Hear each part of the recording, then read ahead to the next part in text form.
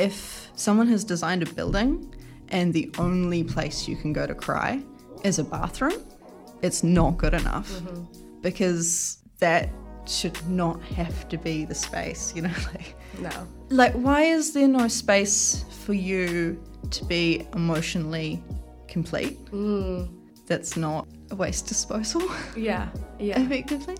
Kia ora and welcome to PhD Unpacked, Season 1.5. In Season 1 of PhD Unpacked, we looked at some Aotearoa-based, thought-provoking and impactful PhD research. And I think that sometimes mental health professionals, and I think I've been guilty of this too, can kind of go, well, I'm a psychologist, of course I'm trustworthy. People can trust me. They'll show up and they'll just open up, and that's how it goes.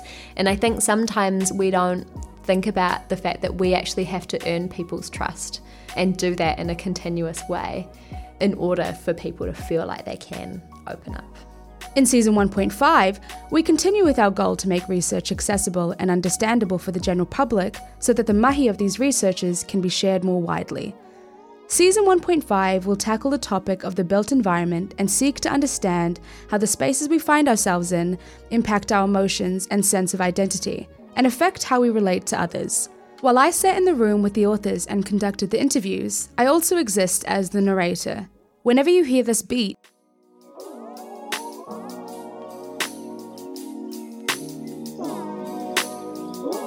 you know I'm coming in to piece together two parts of the interview. Today we're joined by Claire Ford. Claire is originally from Christchurch, and after completing her undergrad in architecture, she embarked on a Masters of Architecture in 2017. Claire submitted her Masters in 2020 and is currently doing a carpentry apprenticeship. Claire and I spoke about her thesis titled, Where Can I Cry? Providing for Emotionality in the Built Environment. But before we began our kōrero, I asked Claire why she wanted to do a Masters in Architecture, and this was her answer. Well, architecture's always really been a part of my life. My mum's an engineer, and so there's always sort of been discussion about buildings and how we build and why we build sort of around me as I was growing up. And so I think I sort of started noticing architecture from a really young age and really started to understand that people create the spaces that we live our life in. And I just think that that's such a beautiful thing to be able to do and to be able to share with the people around you, to create spaces where they can be their most human, most enabled self. Yeah, I actually really relate to that point. My mum did a Masters in Art and Design, and I think that's why I find myself gravitating towards these spaces, although she did not give me any talent in that space, and that's why I'm doing a BA. So why did you focus on the built environment's emotional impacts? I think the emotionality of the human experience has always interested me. I think that one of the big things that sort of pushed me towards the sort of idea about looking at how the mind is affected by architecture and how architecture sort of is created by the minds that inhabit it was the experience of going through the earthquakes in Christchurch and seeing how, you know, obviously a natural disaster is a rough thing to go through, but after that all settled down, the feeling of loss associated with buildings and how strong those emotional connections were between people and the places, not just where they'd had specific experiences, but where they had sort of aligned their identities with in such strong ways just because it was there, not necessarily because they had this one really strong memory there, but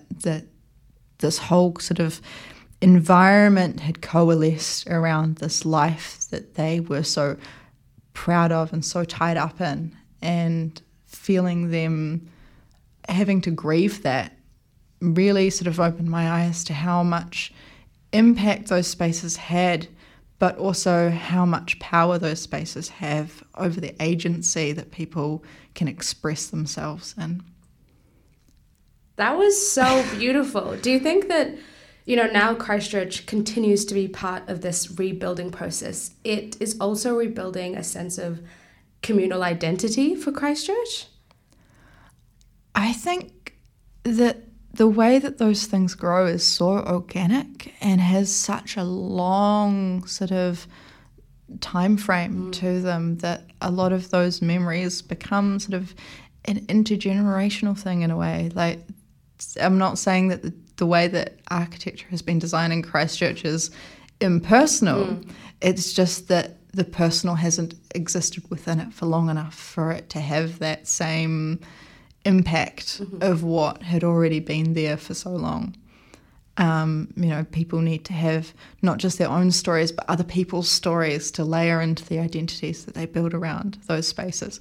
So in a way, it is really exciting to see how that starts again from scratch in that process of communities reaffirming themselves and reforming themselves around the spaces, whether they're top-down design spaces like the CBD or the more organic spaces that have really appeared out of that experience where people took schools that had to be closed because their populations grew away from them and reformed them into community places to have a whole different sort of education housed within them.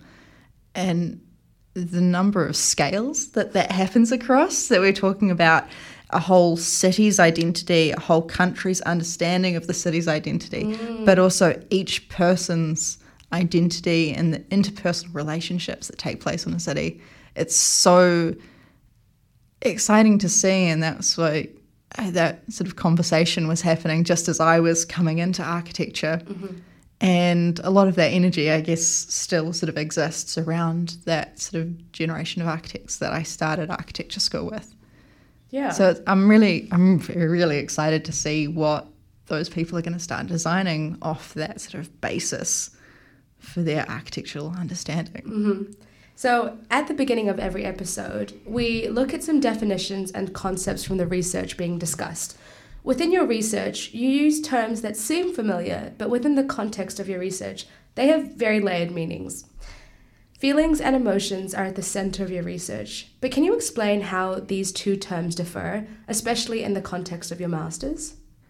Yeah, so one of those great things about academia is that we start this sort of parallel language where words that are very commonplace mean absolutely different things. I came up against the feelings and emotions thing a lot because there really was a need to define them separately. So feelings are more the sensory inputs like touch, smell, sight, things that you feel sort of in a primary sense. And then I had to sort of separate that from emotions, even though we use the words interchangeably in common day. And emotions needed to be those bigger, deeper things that are abstract and personal that you can't just pick up and point to.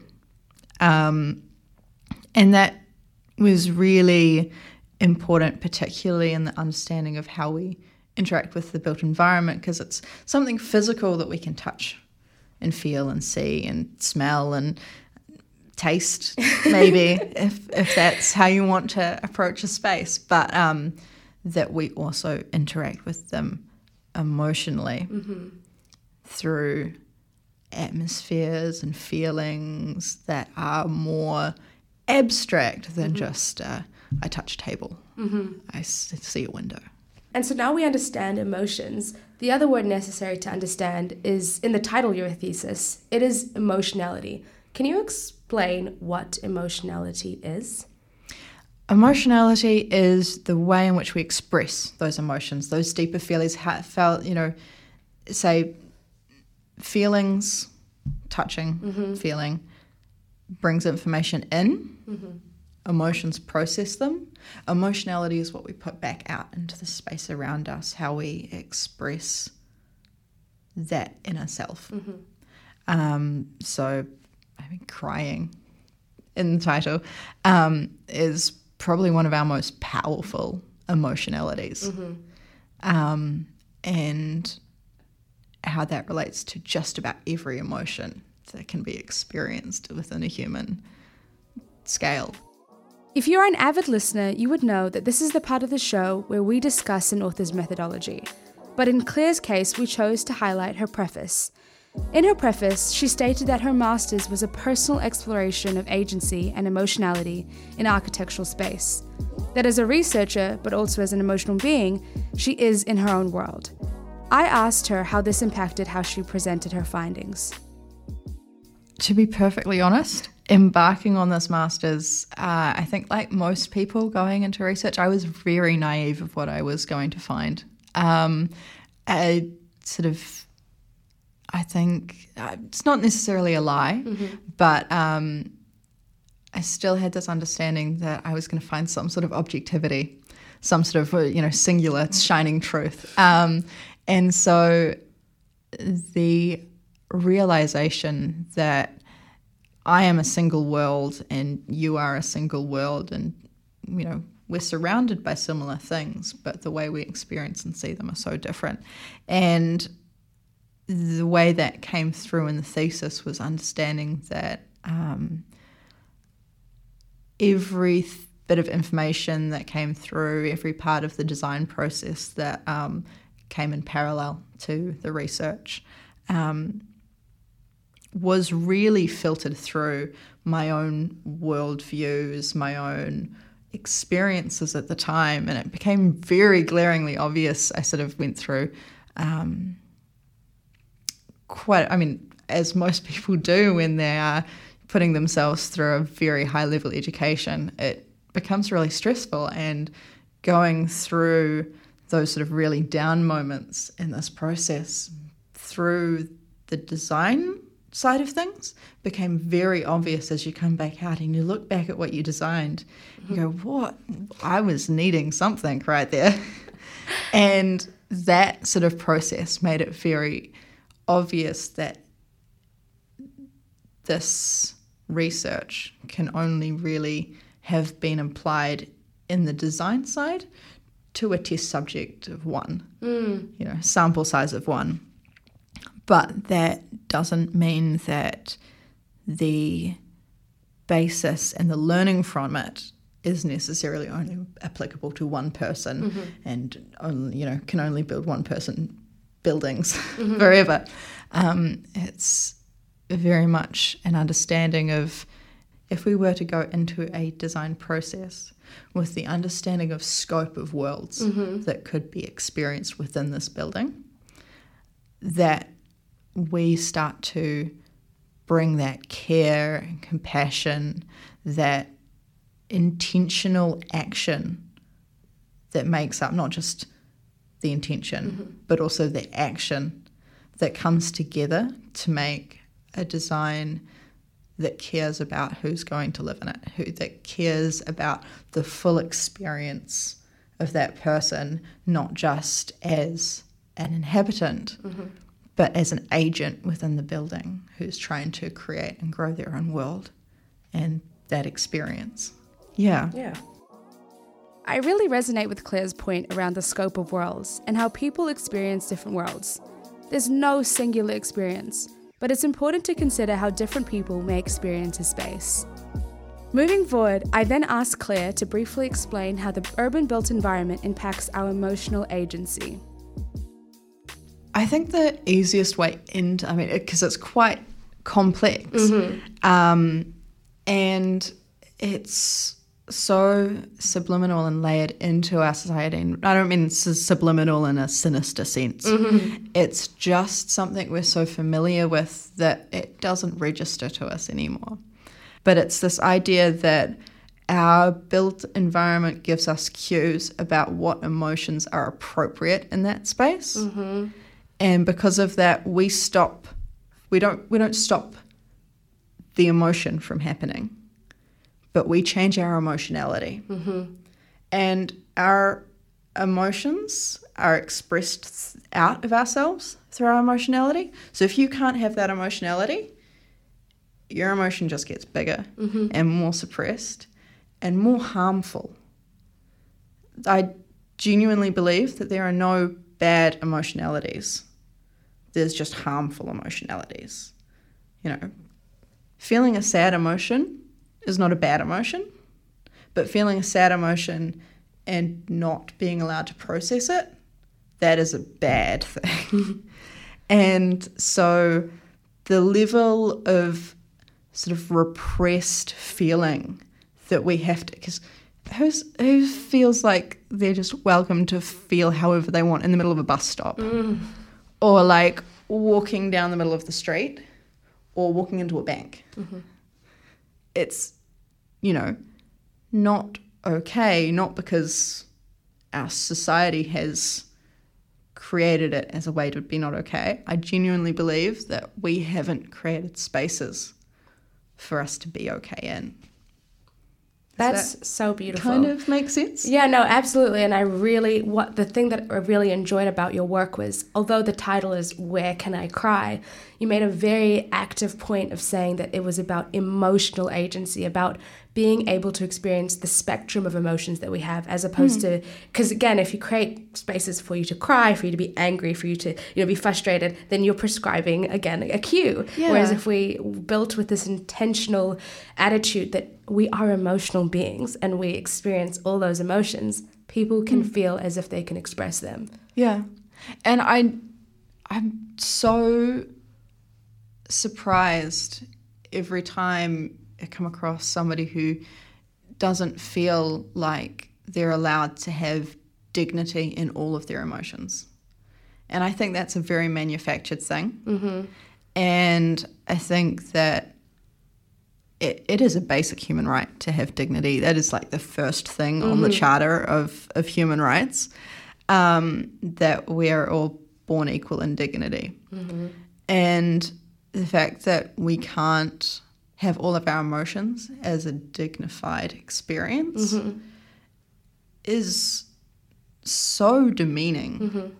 And as we're, living in these environments that are loud and demanding, and we're just being held at higher and higher levels of background stress and anxiety, even if that's not a medical thing that you deal with, everybody in urban societies are experiencing this. This was part of the research. One of the things I refer to a lot in the thesis is this study looking at how urban spaces impact people who are experiencing neurological distress, and how much harder it makes being anything in societal expectations and being part of community in any way.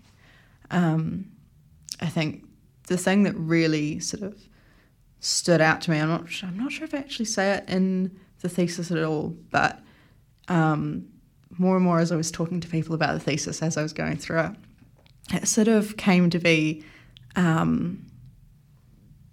like the thing that people go, oh yeah, no, that makes sense. It's like, if someone has designed a building and the only place you can go to cry is a bathroom, it's not good enough, because that should not have to be the space, No. Where have I cried you in the go bathroom? to be. Yes. Haven't we all? Like, why is there no space for you to be emotionally complete? That's not a waste disposal. Yeah. Effectively. Correct me if I'm wrong, but as you spoke, all I could think about was an airport. And I say an airport because I feel as if I thought of a building that does allow us to experience a breadth of emotions, it's an airport. Because if you see somebody farewelling a friend or a family member and they're bawling their eyes out, or they're passionately kissing, or any of those, it's accepted in that space. And it's funny to think that an airport is where you're allowed to experience those things. This is a thing. This is a field of research. Effectively, it focuses in on why do people feel weirdly comfortable to just do what they got to do in spaces like airports. And there's a couple of other sort of building typologies that fit into this category. But the idea is pretty much that this is a place with such a focused need. It exists for such a focused reason. And I'm not sure if it's because it's completely forgotten that humans exist and it is just built for planes, or if it is only expecting people to be there in the most transient, in the moment existence, that the expectation just breaks down all of a sudden. And yes, I will take my shoes off and walk barefooted holding my toothbrush in public, you know? Yeah. All those weird and wonderful moments that you get in an airport. Absolutely. Because people are just like, I am here to be on the way somewhere else. Exactly. And I'm in this transitional space, so I don't have to be anything. The space is happening around me. That is such a beautiful thing you just said, because I agree. You're only a passenger in that space, right? You're not. If you're even at a bus stop or on a bus, you're going to be at work. You're a worker. Or you're going to a certain place you're going to eat. You're a restaurant person. It doesn't expect you to have any identity. Nothing. So you just be there as you are. Exactly. I could sit here all day, so I'm going to just get back into podcast mode. You explain in your master's how when we think of care in the built environment, we jump to the assumption that we are referring to hospitals or rest homes, places we typically associate with care. We don't think of our everyday spaces, the places we spend most of our lives, which made me think of how we view care and well-being. Do you think planning our dwellings, our workplaces, etc., with intentional care will be a form of preventative care? And how will it impact the levels of distress associated with the urban environment? That's a really loaded one, because I would love it if architecture could solve everybody's problems and create a perfect world. But I genuinely believe that there's the realm of architecture and the things that architecture and our spatial design have power over. And then there's definitely things where medical professionals, psychologists, psychiatrists, emotional support systems should be picking up other things. But I do feel like architecture could be contributing more. That the architecture that's not just in spaces of highest need, biggest, drama, the architecture that you interact with every day, that could be taking more weight just by being quieter. It could do more by doing less. I think that there would be quite a bit of good that can be done by stripping out some of the background noise in people's lives that comes to them through the built environment.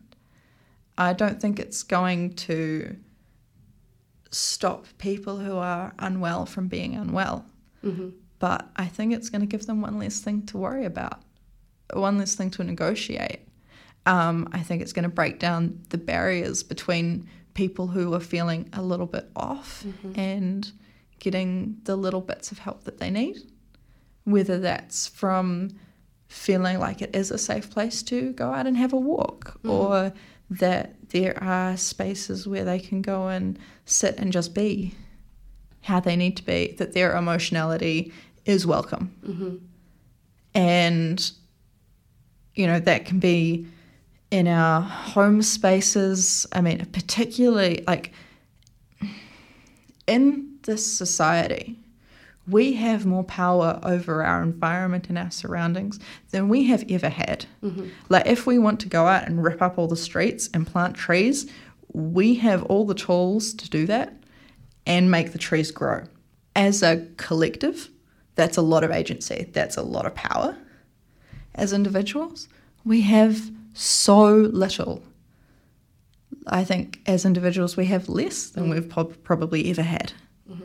And that comes across through people needing to care enough at the point when the things are being created in the first place that they can allow people to be where they need to be. It sounds quite loose because, as I was saying earlier, like there are so many worlds and that will look so different as a design strategy in every circumstance. But the idea is that the person coming to that is thinking about that human experience first and foremost. And unfortunately, like, we'd love for it to be that way. As designers, I think everybody would like to feel empowered to do that. But unfortunately, we live in a society where a bottom line needs to be met. And I think that compromise has to be made too often. As we strip layers of stimulus out of our built environment, things that are overstimulating and over demanding what our emotionality is allowed to be in the built environment, I can't see any argument as to how that isn't going to reduce general low levels of distress. If you take out the low level, then, you know, the bar for what is high level sort of shifts a little bit. And even if that shifts for one person, then redesigning the building is worth it. Yep. The bar is on the ground is what you're saying. Because, I mean, I'm going to call out New World Thornton right now. They have this giant television inside. I know this is interior, but it's already so many lights in there. And then they've this entire huge television that plays music videos, and I don't understand it. And it overstimulates me every time I go in there. Honestly, in general discussion, supermarket shopping is generally considered one of the hardest, most distressing things in most people's weeks. In terms of people, I mean, this is obviously coming from people who are comfortable in discussing their emotional experiences of the world around them and are probably already aware of it because they have experienced moments of severe distress. But it's the lights, it's the music, it's the scale of the aisles. It is the way everything is laid out to move you through. And I haven't looked far enough into the deeper literature around this to be able to say, you know, exact pinpointing, you know, angles and diametrics and stuff. But the way that, you know, the speed and size that you're supposed to be moving through that space is something somebody has calculated.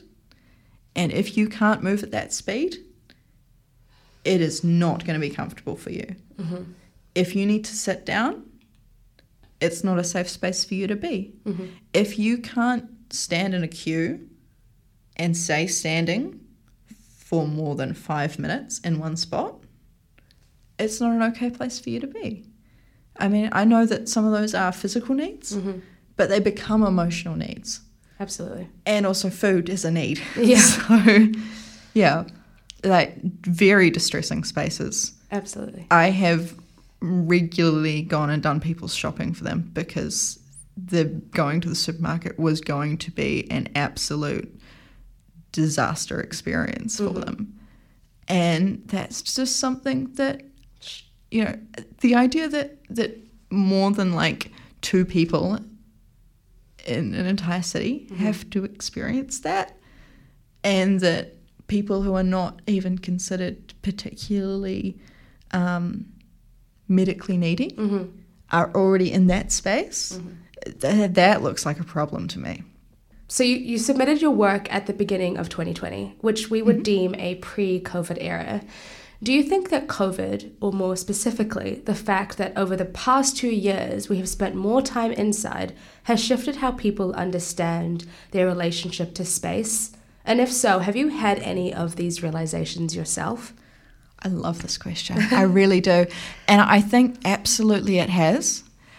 I think that people are suddenly more aware of how much demand was being put on them by inhabiting the urban environments particularly.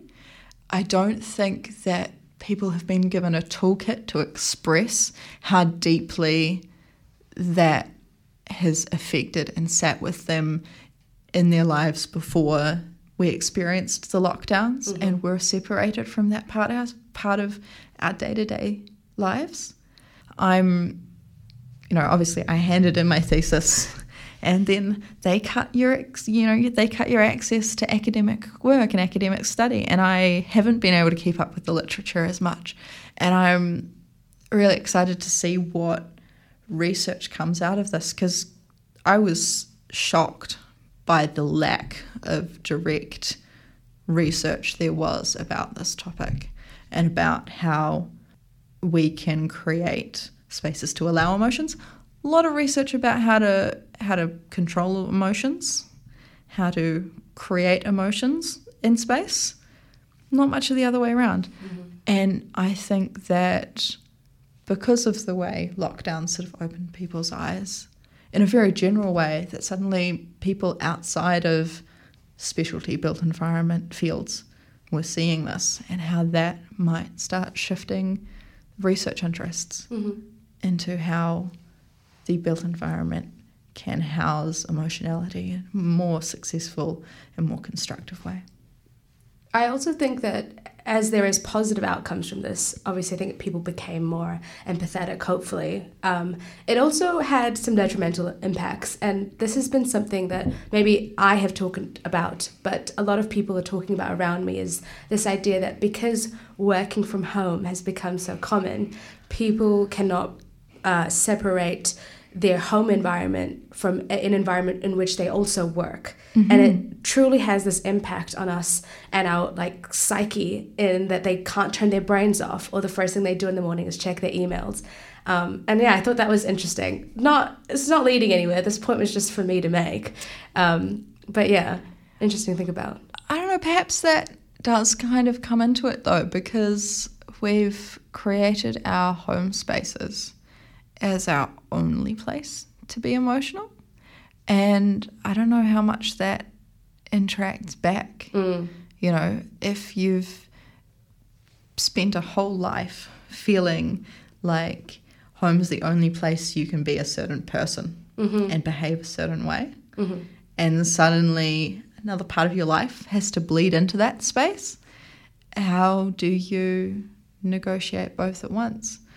I don't believe you should have to. I feel like you should be allowed to have, obviously a home that is separate from the life where you work and get paid to do whatever it is you do.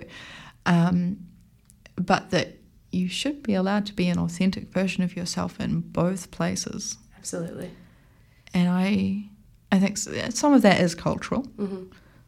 Architecture isn't going to, change the way everybody's brain works.